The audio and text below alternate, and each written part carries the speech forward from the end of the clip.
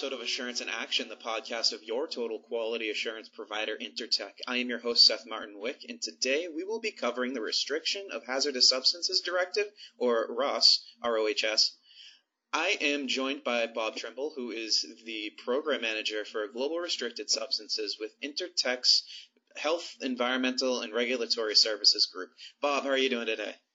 I'm doing well, Seth. Good morning. Very good, very good. So what is your experience in the industry, and what do you do with Intertech? All right, so that's a since I'm not that young, I guess, a question that I will try not to drag out. But going back to the mid-'80s, got involved in production of electronic equipment, mini computers at the time, and then moved into quality management systems as software and hardware, through the Lean Six Sigma phase, and the whole continuous improvement thing, and just really enjoy working with the quality systems. And about 10 years ago, the opportunity came about at Intertech to kind of marry those two with ROHS, ROS, Restriction of Hazardous Substances, all the different ways to say it, and work that into people's ISO systems, non-ISO systems, basically whatever works for them. So, I've been with Intertech about 10 years, and as a program manager, that's everything from EP to, big box stores requiring third-party certification to, hey, where do I go to get this tested? What Intertech lab does what we need to do to meet the regulations. Originally put into implementation in 2006, what does the Restriction of Hazardous Substances Directive, or ROHS, address? Okay, so it restricts the use of 6 substances at the homogeneous material level in currently 11 categories of electronics. So the original directive, which kind of came about in the early 2000s, right, was driven and had a lot of input from electronic component manufacturers, restricted at 1,000 parts per million, lead, hexavalent chromium, mercury, polybrominated biphenyls, PBBs, right, that's a tongue twister, and then polybrominated diphenyl ethers, that's another tongue twister, and then cadmium at 100 parts per million by weight at the homogeneous material level. So that actually hasn't changed. But once again, the key there is, we hear this ROS, we hear 5/6, we hear lead-free, we hear banned. But really what it does is restricts, keyword being at the homogeneous material level, 6 substances, and going forward, we soon have some additions to that. Great. So who does ROS affect, and how does it affect them? All right. So big picture, it affects the manufacturers, suppliers, importers, distributors of almost all materials. Especially as we go forward these days, almost everything has electronics in it in some capacity, right? Smart fabrics, sneakers, watches. That affects anybody globally. As we're talking about EU ROS, and as maybe we can expand that a little bit going forward with this podcast. Sure. But as we talk about the EU ROS and the member states and selling and shipping, importing into the EU, it affects manufacturers, importers, distributors, authorized reps. They all have legal responsibility. So, anybody that manufactures a product, an end product, and sells it in, the majority of that sits with them. But anybody who supplies them, any component or material, also gets affected. So, how has ROS changed since its launch in 2006? Well, in 2011, we had the ROS recast. So we have came into force in 2013. The major change not being any of the materials that were restricted, but it falls under the CE mark. So when you CE mark your product, and it's in scope for ROHS, so you fall into one of the 11 categories, and I won't go into details about the categories at this point. But when you are in scope for ROHS and you CE mark your product, you are stating legally that you comply with all the requirements of the 2011 directive. So that's the big change, quite frankly, right there. Great. How will our ROHS change in the future, both immediate and distant? I know that there's been talk about this recently. Yeah, so the immediate future right now is we have 4 additional phthalates, plasticizers that affect plastics and plastic materials, polymers, things like that. Those phthalates come into scope for the majority of categories next month. So in July of 2019, you need to control what goes into your plastics, polymers, non-metal components. So there's a total of 10 restricted substances now. Once again, they're not banned, they're restricted. From the perspective of someone who's been in the industry and seeing trends, etc., where do you see changes even further in the future? So that kind of segues me into, we hear about ROS 3, and both ROS 2 and ROS 3, quite frankly, are slang terms. So ROS 2 really stopped. We had the recast. Now we hear these additional phthalates being referenced as ROS 3, but it's really an amendment to ROS 2. So, I'm just going to kind of come out and say it, right? We don't like to use ROS 3 as slang. We don't like to see that on documents, even though it's kind of taken up ROS 3 as referencing these 4 phthalates. But going forward, it does appear that there will be a true ROS 3, which some people are calling ROS 4, or a recast, not an amendment, but a recast of the current document that includes an additional 7 substances. So the majority of them are flame retardants, but we also get into nickel sulfates, beryllium, and beryllium compounds, cobalt dichloride. So that's a common, and that's a couple years away at this point. But that's where it looks like it's going to go. It looks like enforcement, and it looks like the documentation and what you need to do to comply with the directive. There be very few changes to that at this point, but they are adding additional substances going forward, and there will be a recast. So, Bob, in your experience, what are maybe 3 or 4 examples of organizations that have either been adversely affected by compliance with ROS or have overcome challenges from the effects of compliance with ROS? Yeah, so I'll speak into that kind of from the bottom of the supply chain up. So we have some small, and typically every large company, every producer of an end product uses some local businesses. Right? Sometimes, we call them mom and pop businesses. They use some local businesses that supply key components or materials to the product, and they really struggle with this kind of legislation. Like, they're not familiar with it. They don't have the personnel in place with the expertise. They may not have even a regulatory department, and they struggle to understand the directive and what it means and what they have to do. So when they get paperwork pushed down onto them from the next layer in the supply chain, a lot of times they struggle to respond. That doesn't mean they're not compliant, right? That doesn't mean they can't put that stuff in place. They just don't know how to respond because they're not familiar with this. And that's one of those things, like, with internet, when we engage with people like that, we have the experience to kind of help them out, right? Like here's what you need to do. You don't need to have a 28-page ISO system for what you do, right? We just need to put the proper controls in place. So, we can alleviate that pain point with a lot of those local shops that just don't have the documentation in place that says what they do, and they're experts at what they do, and we're not looking to have the next layer of the supply chain say, well, oh, you're not ISO certified, you can't do this, so we're going to shut you out, right? The other side of that same coin is we see people making a decision at that stage, like, hey, are we going to get in this global supply chain thing with ROHS, REACH, and Top 65 and all this stuff? Or are we really just going to say, nope, we're just going to keep doing what we're doing? If you need all this documentation and you need us to sign declarations or certificates, we're out. We're just going to supply people that sell to the states, quite frankly. We're willing to make that decision based on perceived costs and things like that.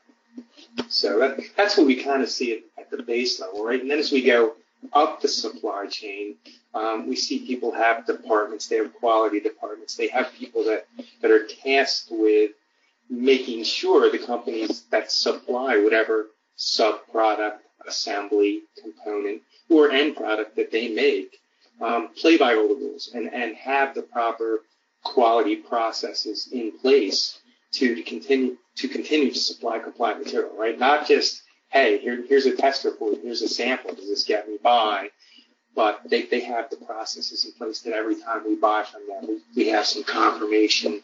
We know that we're getting the same material, right? We get into recycling, we get into using regrind with plastics and mold releases and chemicals, all kinds of technical stuff that at what level does a company have a materials expert or a quality expert that knows that kind of information, right? So then we get up to the end product producer who has to supply all this paperwork and legally have it in place to sell into the European Union, or as they sell into other markets, there might be some additional compliance information required. There might be a third party required, like for the UAE, that needs to review their technical documentation, potentially test reports, things like that. So do they have the people in place to deal with that and the time and money and expertise it takes to deal with that and stay on top of that? So, we get a little bit deeper into this ROHS law, and we see that, man, I'm required not just to do this once, but I need to maintain my technical documentation. I need to keep it updated. And there's exemptions. I'm allowed to have lead in certain components, but man, some of these exemptions expire. How do I stay on top of all this stuff? So, although not technically difficult to comply with the regulation, putting the business systems in place and the processes in place at the higher levels to manage it all can be a little bit tricky, right? Can be a little bit of a challenge. So that's where I see the supply chain struggle throughout. And then to talk kind of from the material side of things, quite frankly, lead contamination, and a little bit less going forward, but still quite prevalent, is hexavalent chromium plating. Those are kind of the two leaders, right? Occasionally we see some cadmium. Where do we see it? On connectors, on platings. Maybe I did a last time buy on a bunch of connectors that I use in a cable, and they were mil-spec connectors, and they're coated with cadmium. And the company that I bought them from long ago went out of business, so I'm not going to get any compliance information from it. But how do I deal with that? Is there a path forward for that, or do I have to purge all that inventory, right? And the lead contamination thing, we always see. So even in shops that say, hey, I'm totally lead free, I'm not going to throw a percentage out there, Seth, but I'm going to say, a lot of times if we go on site with portable XRF, or if they send samples of things from soldering stations that are used for secondary operations, or to build a wiring harness, quite frankly, where the high risks are, a lot of times we do find lead contamination in those solder joints and things like that. So I try to speak in a little bit of what's coming on from the material side of things there as well. Definitely seems like there's a lot of moving pieces in with this compliance and business at any level of the supply chain. They're at risk. So in that situation, what would you advise that these organizations do in order to kind of get that expert opinion? Yeah, so a lot of people do go to a third party and say, we think we have all our ducks in a row, but we'd like to bring somebody in and speak to our management at the highest level. So everybody in the company is on the same page. We understand why we're spending this money, why we're doing it, and then get into the details of here's how you do business. How do you control your supply chain? How do you control, not just for ROHS, but for other restrictions, other laws, other regulations, other directives? How do you control what goes into your product? Right? Are we picking rubber feet out of a catalog and we really don't know where they're coming from? And that's always been fine. And our purchasing department is great. They have an or equivalent, and they go to town sourcing low price stuff, and we make money, which is fantastic. I live with that, but at the same time, now we have to know what goes in there. So when I buy from a supplier, I need declarations, I need confirmations that they know exactly what's in their product. Okay? Right. What are the pain points? Where do people really struggle? Right. And that training, also we make sure that not just the company we're working with, but as they push down the supply chain, they understand the requirements. Like there's a lot of people that would say, I just make a nut, or I just make a plastic foot, or I just mold this widget for you. It doesn't require any electricity. It doesn't need to be in scope. So not so much anymore, especially with larger companies, but smaller and medium-sized companies still sometimes are under the impression that they are not in scope for ROHS because they don't make an electronic product. But as their product gets used in products that do utilize electricity, battery power, plugged into a wall, and are in scope, it pulls their product and their material industry. So we still have some misunderstanding there. We still have companies that will send a declaration saying, hey, we comply. Like, we're not even in scope. Like, sign the declaration. And quite frankly, they just don't understand that, one, it's at the homogeneous material level.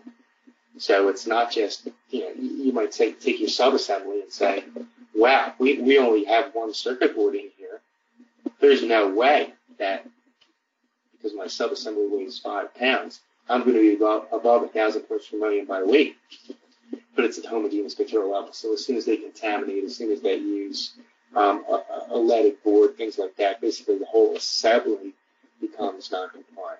So that misunderstanding, I think, is one of the key areas where people struggle as well. We accept the documents, but why do we accept the documents? Did we do a supplier survey? Do we know if this guy really does understand the directive, even though he's given me documentation? I think that there's a lot of misunderstandings in this industry, and I think that the more education that a business can get, the more in line they will be when that does come, whether that's a call from their buyer or a call from XYZ government entity. Yeah, agreed. So two things happen there. Like you referenced the buyer and you referenced the government organization, the member state organization that would be requesting information, right? Basically, starting to get into enforcement there. At the corporate level, they're taking responsibility, right? Like why are we doing this in the first place, right? This is going to cost us money. Well, we can make things without exposing the population, not just people that work here, but users of the products to things we know are hazardous. And going forward, as these things get scrapped, how do they get recycled? How do they not get into a landfill, right? So that's kind of what we're addressing with the program in the end. So it's kind of important, right? Like I know I don't want my kids exposed to this stuff. Somebody can make a product without lead. Like I want that, right? If they cannot touch hexavalent chromium, I want that. So to kind of answer the first part of that question before we get into enforcement, one, it's environmental and social responsibility going forward. How to do that. Sure. And then two, I'm legally required to do it. So to take a step back from enforcement, we come across some companies and they go, we have the mentality, we're going to take our chances. Like, we're not going to do anything until somebody catches us and makes us. Right? Other companies, they take the bull by the horns, like at Intertek, we're very conservative, right? Like, as low risk to no risk as we can make something, that's what the process and that's the level of due diligence we want to do. Other people take bigger risks and then accept documents or just say, hey, we're going to deal with it. If we don't get caught, we'll keep selling, and if we get caught, we'll deal with it then. And that's where we really run into trouble, right? That's where we have bans of products and we have fines, right? Like that's what the end enforcement can look like. But really, we don't want to get there. We want to have our documentation in order. And there's guidance on this, right? It's not just, well, what is the documentation? When we do our training, when we do things like gap assessments, and, we walk into a company and say, hey, we're going to train you, but if this is also going to seem a little bit like an audit, like, do you have a copy of the directive? Surprisingly, a lot of people that say they comply with the directive don't even have a copy of it, right? Like, what standard did you use? What guidance did you use to test or to develop your processes? Because we have IEC 63000. We have very specific guidance for ROHS that kind of draws a nice little picture of what you have to have in place. And then, a lot of companies, small, medium-sized companies, they're not that familiar with what that stuff looks like. They may never have been through an ISO audit. They don't really know. So we can come in and we can take a look at that stuff, do a little bit of a gap assessment, a process gap assessment, and then make some recommendations. Like, you don't need to reinvent the wheel. You don't need 400 pages of processes. Like, here's really what you need to comply with the law. And the law being, if a member state asks for it, you have 28 days to provide your technical documentation.